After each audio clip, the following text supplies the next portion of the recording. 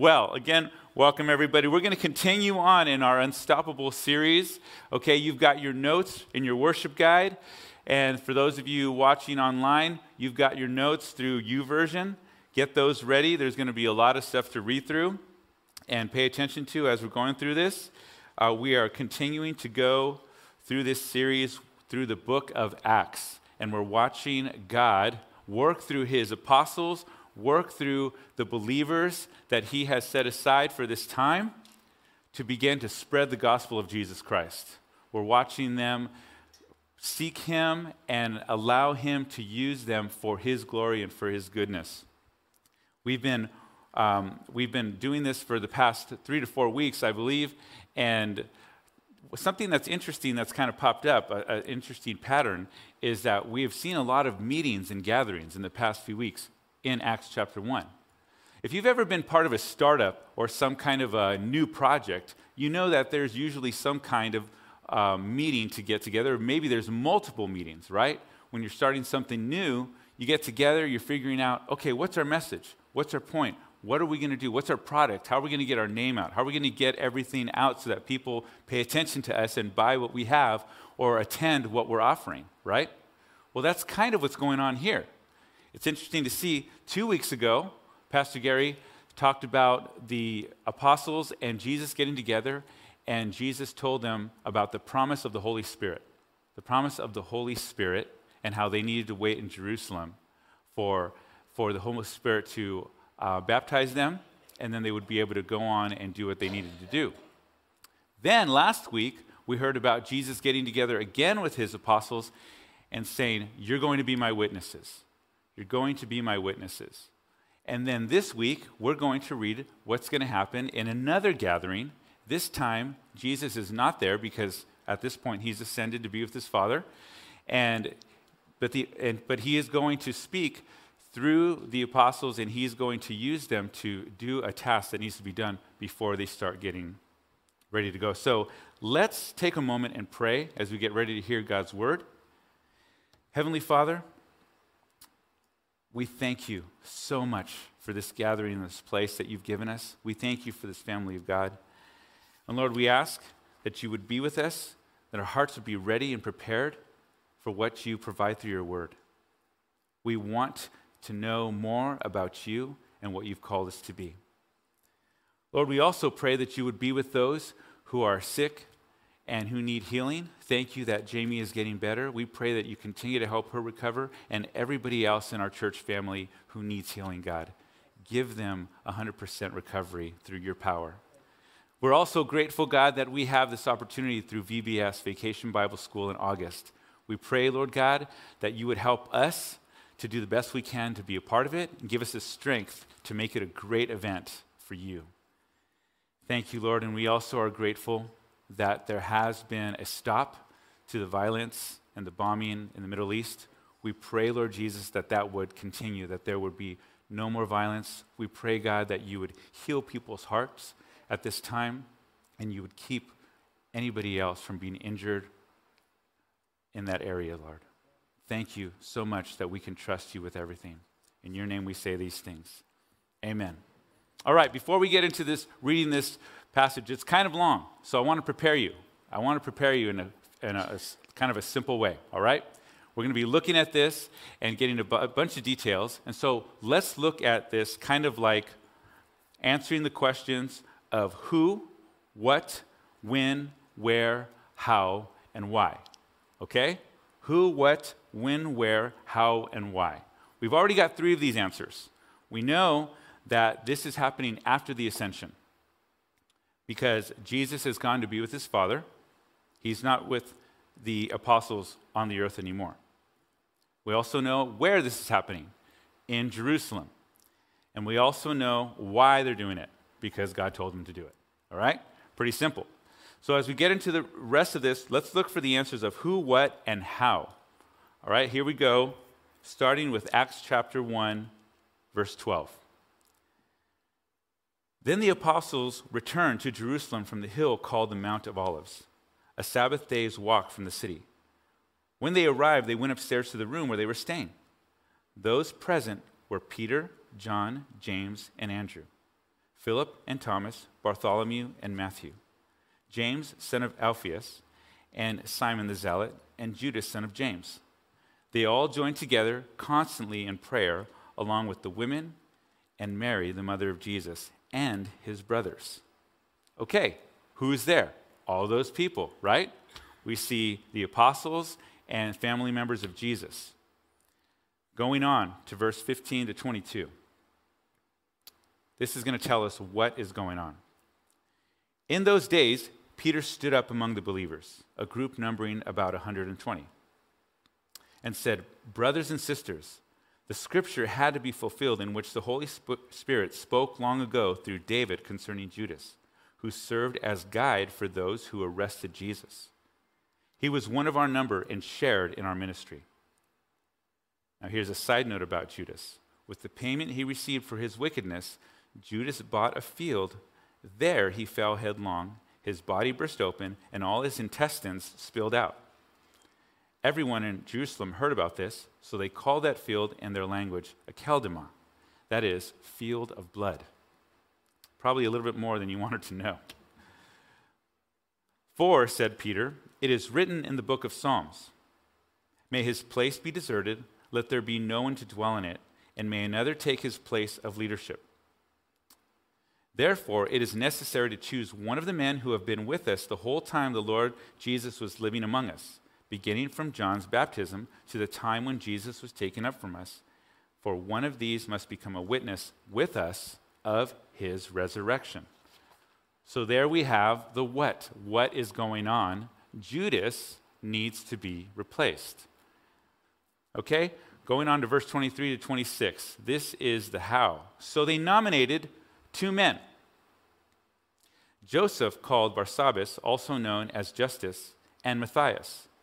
Then they prayed, "Lord, you know everyone's heart. Show us which of these 2 you have chosen to take over this apostolic ministry, which Judas left to go where he belongs." Then they cast lots, and the lot fell to Matthias. So he was added to the 11 apostles. All right, so we've got all our answers now, right?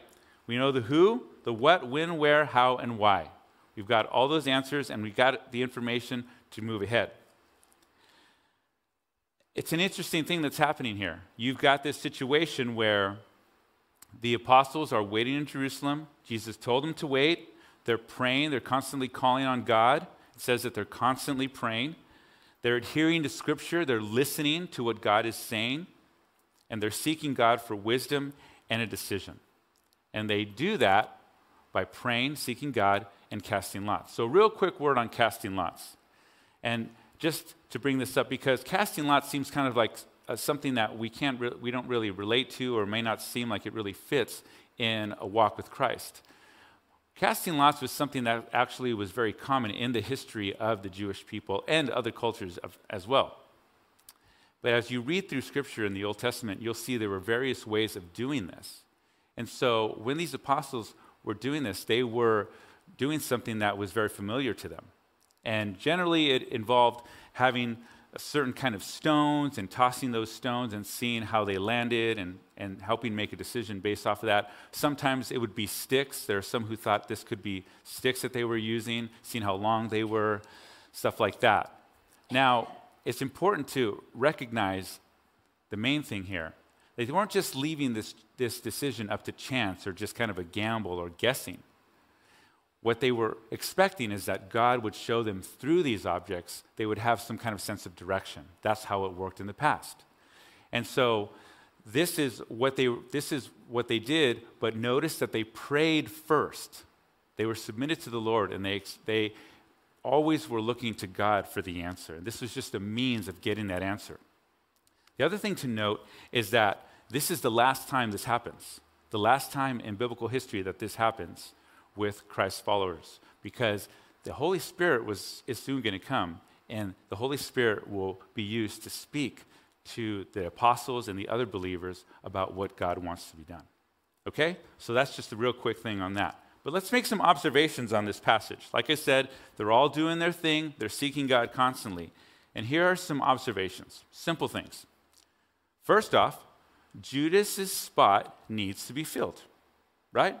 Judas killed himself out of guilt. And so his spot needs to be filled. There were 12 apostles, and now there are 11. And Peter's bringing this up. The other thing that it's important to get here is what we kind of mentioned earlier. There's constant submission to God's authority. Notice that everything that they're doing is based on God. Everything. They are not leaving one thing out that they're not involving or praying about to the Lord. It says they're constantly in prayer. They're constantly looking to him. That's an important thing to get. It didn't used to be like that, especially with the apostles. Last week we heard about how the apostles, they actually were not really great at following directions for quite a while, and there were a lot of weaknesses they had. However, now things have changed, and they are constantly praying and seeking God. The third thing is this.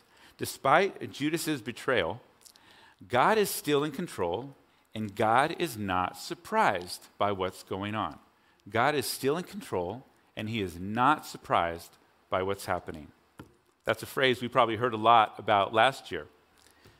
But it is interesting to consider he's not surprised at all, because as Peter brings up this topic of having to replace Judas, this is what he says. He says these two scriptures, he quotes them and says, these are the prophecies that were given, and this is how we know why Judas did what he did. Psalm 69:25, may their place be deserted, let there be no one to dwell in their tents. And Psalm 109:8, may his days be few, may another take his place of leadership. This is talking about the one who would betray Jesus Christ. So we know that God is not surprised, and by that, because of the prophecies. We also know that he's not surprised because God has others ready and available to do the work of an apostolic ministry. Here's scripture, again, verse 23 in chapter 1. So they nominated two men, Joseph called Barsabbas, also known as Justus, and Matthias. And we know that Matthias is the one that was chosen. So real quick, as we read through that and we see those observations, some real quick takeaways from Judas's betrayal, from his betrayal. Scripture was fulfilled, and God's plan was fulfilled. Okay, that's just something simple to remember and hold on to. When there's prophecy, God is going to make sure that it's fulfilled, as we saw here. The other thing is, God's plan was fulfilled. Something that's kind of interesting is that even though Judas did betray Jesus, God was still able to use that to fulfill the plan. Jesus had to die in order to rise again so that we could have victory from sin and death. So even the worst kind of sin or the worst kind of betrayal, God can use those things to bring glory to him. They're not beautiful or great, but he can use it to help people see that he is the light of the world and that he brings hope. So that's an interesting kind of angle to look at this. So along with that, we've got Judas's betrayal, some things we take away from that, but we can also look at Judas's life and pull some things away with that. You got to consider and think that when they're getting together in that room, all those 120 people along with the apostles in there had to be some thought and discussion about how could Judas do that? Why? How could that happen?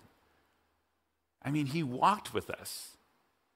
He was with Jesus, the Son of God. How could he just turn like that and do that? There had to be some kind of feelings like that going on. They felt it for sure. That's why in that passage, they said, he shared in our ministry. So it certainly had to rock the world a little bit at some point, just to be thinking about that. And as we look at Judas's life, we can actually see that it wasn't just that he decided to betray. It wasn't like he just decided to do that out of the blue.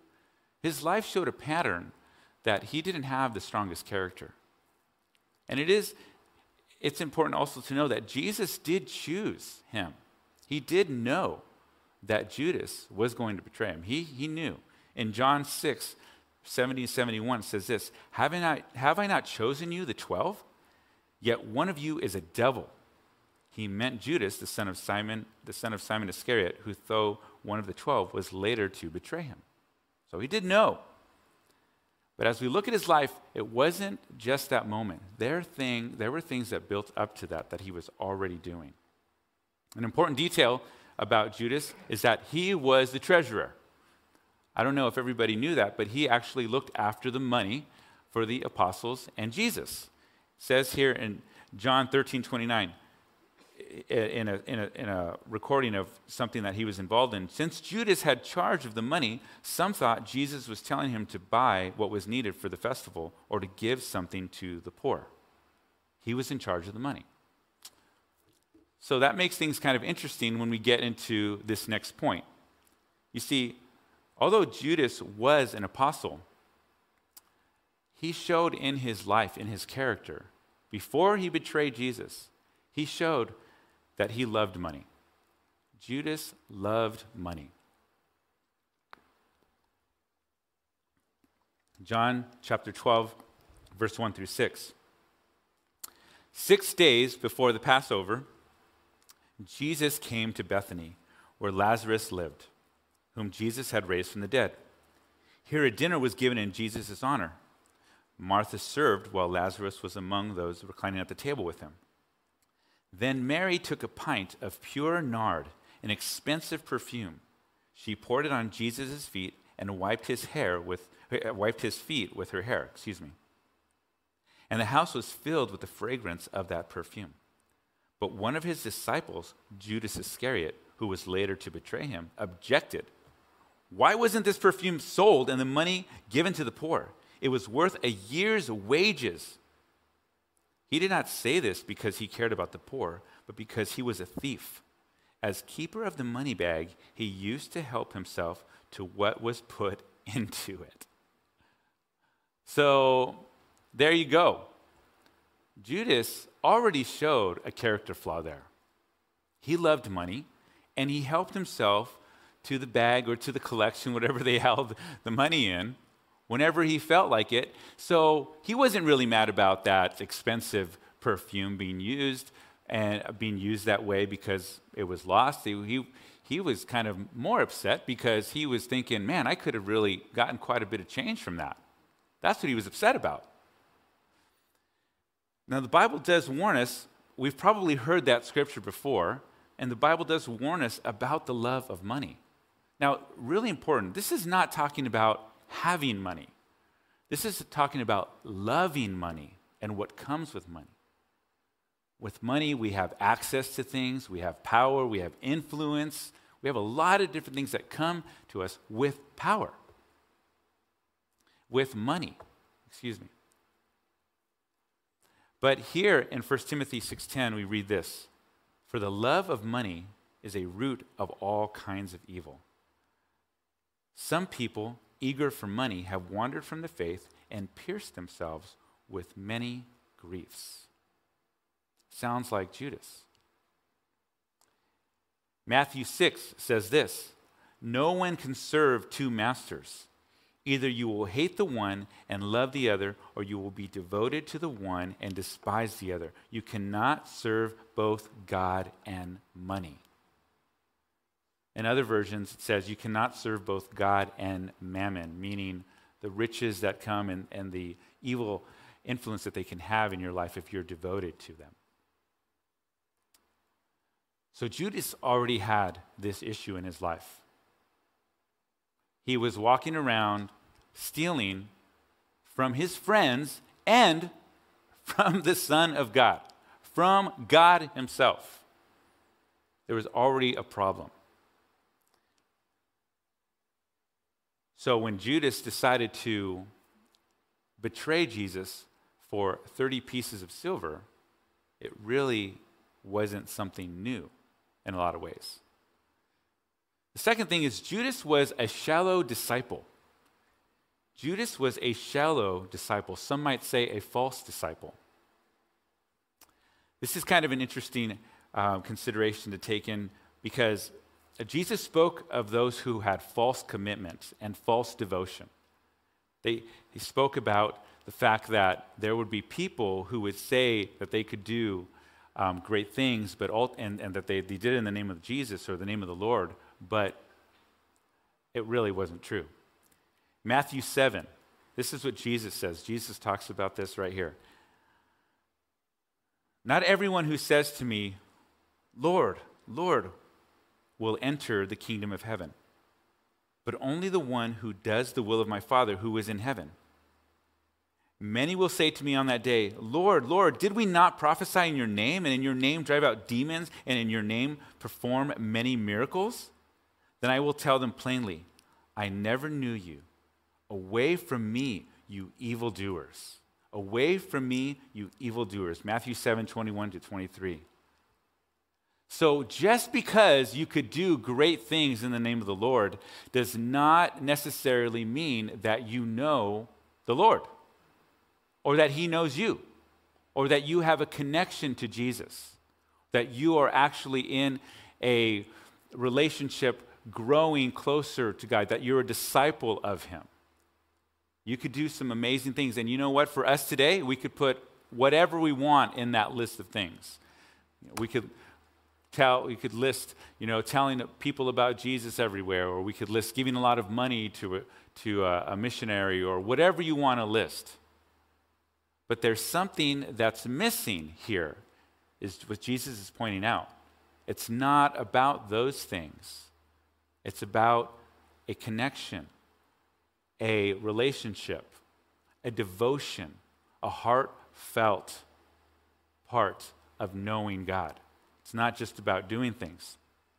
And this matches up with Judas. So you remember, Jesus, when he spoke with his apostles and his disciples, and he was training them, he was teaching them, he sent them out to go out and do things that were pretty amazing. And here we have it in Matthew 10. Jesus called his 12 disciples to him and gave them authority to drive out impure spirits and to heal every disease and sickness. These are the names of the 12 apostles. Notice again, it says, authority to drive out impure spirits and to heal every disease and sickness. These are the names. First, Simon, who is called Peter, and his brother Andrew. James, son of Zebedee, and his brother John. Philip and Bartholomew. Thomas and Matthew the tax collector. James, son of Alphaeus and Thaddeus. Simon the zealot, and Judas Iscariot, who betrayed him. Judas was part of that group too.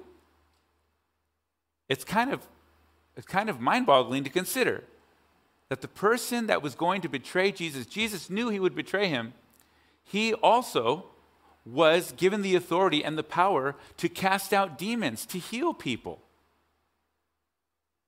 It matches up with Judas, because even though he was able to do those things, God is the one, remember, God is the one who gave him the authority and the power. It's because of God. Last week we talked about that. We talked about how God is able to work beyond human limitations and even human failures. And so here is Judas doing these amazing things along with the other 11 apostles. And ultimately, his heart is not devoted to Jesus. It's a pretty strange image to take in. And it's also a reminder to us, we've really got to consider our motives and what we're doing, why we're doing them. It's important. We do not want to be people who are shallow or false disciples. So, Judas was not really submitted to the name of Jesus. He was not submitted to the Lord Jesus Christ. Remember, what we talked about, one of the observations in the passage that we read is all of those people were constantly submitting themselves to the Lord's authority, constantly seeking him, praying, listening to Scripture. That's what they were doing. So I think we might have the wrong slide up. So we can pause on that one for a bit. Or you can fill in the blank, it's fine. You have the answer ahead of time. And honestly, Judas would not be able to submit to God if his heart was divided. He would not be able to do that. In Romans 8, this is a powerful scripture illustrating that and explaining that. Those who live according to the flesh have their minds set on what the flesh desires. But those who live in accordance with the Spirit have their minds set on what the Spirit desires. The mind governed by the flesh is death, but the mind governed by the Spirit is life and peace. The mind governed by the flesh is hostile to God. It does not submit to God's law, nor can it do so. It would not be possible. It's not possible for Judas to submit to God's law or to the Lord when he is already divided in his heart. He is not loyal to Jesus. Those who are in the realm of the flesh cannot please God. Something that's interesting to note, we just talked about people calling Jesus Lord, Lord. And that was in a way of trying to kind of appeal to Lord. Hey, haven't you seen these amazing things that we do? Can't you just let us be in heaven with you? Can't you just let us be in paradise? It's kind of like they're using their things that they did to get in. Okay, well, we know that doesn't work. That's not how it works. That's not how the gospel works. But something interesting in terms of Judas and the word Lord is this. Judas, there is no record in Scripture of Judas calling Jesus Lord at all. There are a couple times that he is noted saying to Jesus, calling him Rabbi. Rabbi. The first time was when they were at the Last Supper and Jesus identified him as the one who would betray. Judas said, Rabbi, is it me who will betray you? And Jesus said, what you said, you said so. The other time Judas says, Rabbi, is when the actual betrayal happened. When Judas was leading the Jewish leaders and the Roman soldiers to find Jesus, and he identified Jesus with a kiss in the dark of the Garden of Gethsemane, he called him Rabbi. Now, that may not seem very significant, but it's important to consider because a lot of people can think that Jesus is a good teacher. Rabbi means teacher. But it's a complete different thing to have your life completely committed to Jesus and call him Lord of your life. It's an absolute different thing. We can go anywhere and talk about Jesus and his teachings, and a lot of people who believe in a lot of other things will say, oh yeah, he taught some really good things, really nice things. I'm going to use that in my spiritual life, in my journey, in my thing that I'm going to do with my life. But Jesus is more than a good teacher. He is the Lord of all. He is the Son of God. And it's in stark contrast that Judas did this because there are several occasions in Scripture that other disciples, other apostles are noted as calling Jesus Lord. They called him Lord because they looked at him as such, as the Lord of their life. He was the one that would give them what they needed in being saved from sin and then telling them what to do with their life. The other disciples, there are about 6 or 7 other instances where that happened. The people in the room, in the room that we just read about, they're completely submitted to the Lord, right? Peter is a great example. Here's a scripture where Peter called Jesus Lord. He says, John 6, 60 through 69. On hearing this teaching, meaning this teaching, many of his disciples, Jesus' disciples, said, this is a hard teaching. Who can accept this? From this time, many of his disciples turned back and no longer followed him. You do not want to leave too, do you? Jesus asked the 12. Simon Peter answered him, Lord, to whom shall we go? Notice there it is, Lord. To whom shall we go? You have the words of eternal life. We have come to believe and to know that you are the Holy One of God. Jesus wasn't just a teacher. He wasn't just someone who was teaching them something. He was the Lord to them, to Peter and many other, obviously the other 11 apostles. He was the Lord. And notice the hard teaching. We're talking about shallow disciple and Judas. You know, when you go in a pool or you go to the beach, it's really nice and easy to be in the shallow part, right? It's really easy. You don't have to do much work. You just walk around. It's really simple. Get your feet wet. Maybe you get your legs wet. You get your knees wet. You keep walking. But when you get to the deep stuff, to the deep end, when you get further out in the ocean, it takes a lot more work. It's a lot harder to be out there. Now, it can be just as fun, maybe more fun, more adventurous. But it takes a lot of work. And Judas was not in for that. Judas was in for getting money. And he was in for being connected with religious, powerful people, meaning Jesus and the apostles. He was in it for a bunch of other reasons. He did not really care about calling Jesus Christ his Lord. He wanted all the other benefits that he saw available.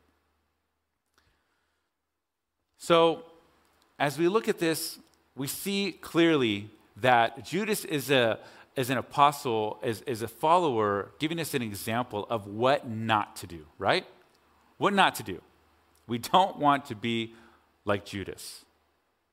We don't want to live a life that is living for possessions and money and other things, causing our heart to be divided and not really loyal to our God.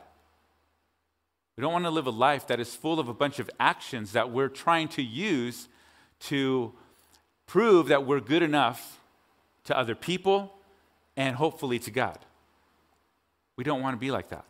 That's not a true disciple.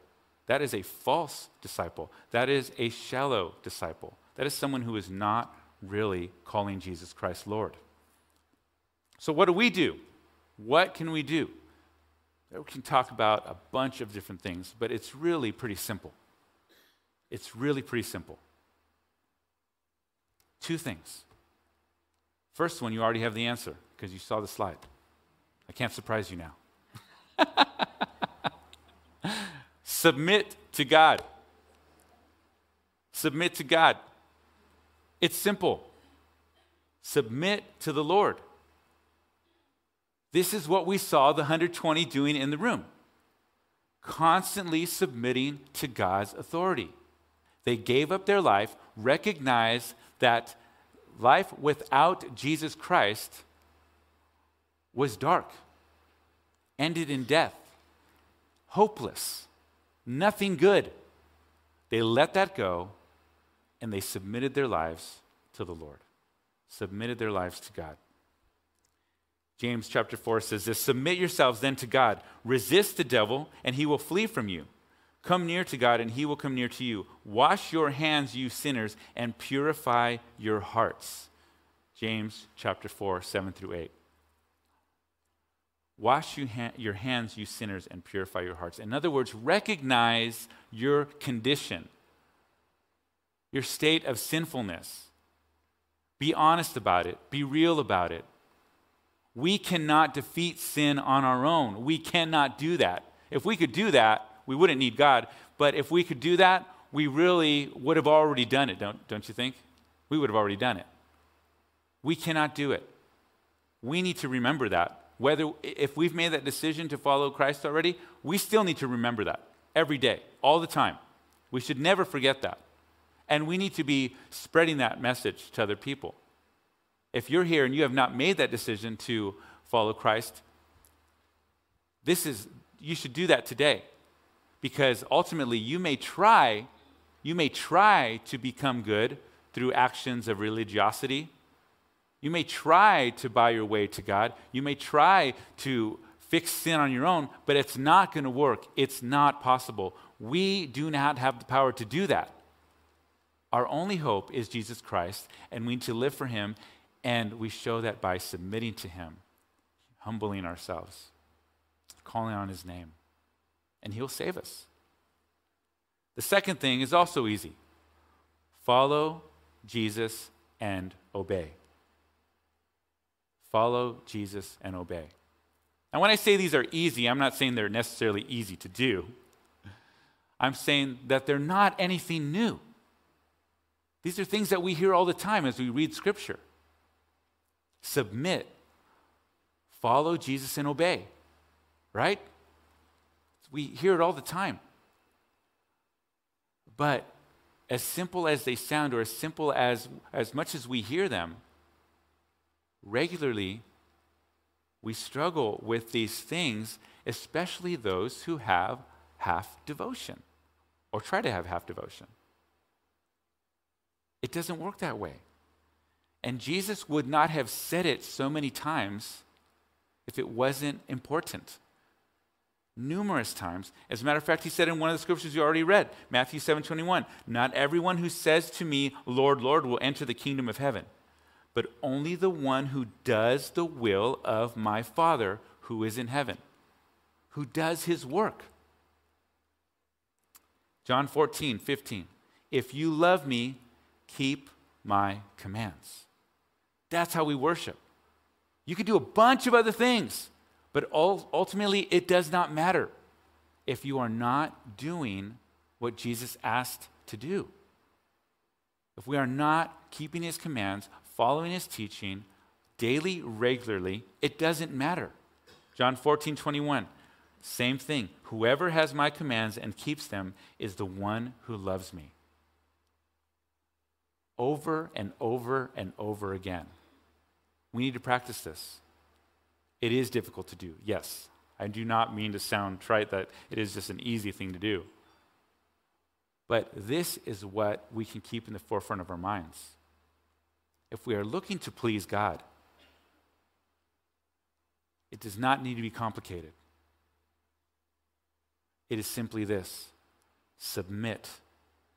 Work hard at submitting, being humble, seeing our sin as real and something we cannot fix, and going to Jesus and saying, "Help me." And obey. Follow and obey. There were plenty of people who followed Jesus, a lot of them. We just referenced that in Scripture, but many left when things got really tough and difficult. Follow Jesus and obey. We're going to get ready to close this, and we're going to sing a song in a little bit in response to what we've been hearing. But I want to share this last scripture where this concept is shared again. And it's kind of a picture that a lot of us have in our minds. We've heard this before. It's this image that we can put in our hearts and our minds to kind of remember the effect of doing what Jesus has asked us to do versus what Judas did. Matthew 7 says this: "Therefore, everyone who hears these words of mine and puts them into practice is like a wise man who built his house on the rock. The rain came down, the streams rose, and the winds blew and beat against that house. Yet it did not fall because it had its foundation on the rock. But everyone who hears these words of mine and does not put them into practice is like a foolish man who built his house on sand. The rain came down, the streams rose, and the winds blew and beat against that house, and it fell with a great crash." Very similar ending to what Judas experienced. He fell, and we know what happened. It is a great, terrible, messy crash. God is not looking for people who are going to be devoted to multiple things. He's looking for people who are devoted to him alone, allowing him to be the provider and the hope and the strength and the grace that they need. He's not looking for people who are going to try to get to him with great works. He's looking for people who are going to be obedient and listen and do as he asks. Let's pray. Jesus, in all things we come to you. Our hope is in you, Jesus. We cannot fix our situation on our own. So we call on your name, we submit, and we ask, Lord Jesus, that you would give us the strength that we need to live for you daily, to stick to the commitment. When things get difficult, help us, Lord, to put aside the temptations that come our way and to submit to you so that we can be close to you. And the enemy will flee, just as Scripture says. Lord, we ask that you would give us the insight and the understanding that we need to hear your words and to obey quickly. We give you praise and honor, Lord. In your name we say this. Amen.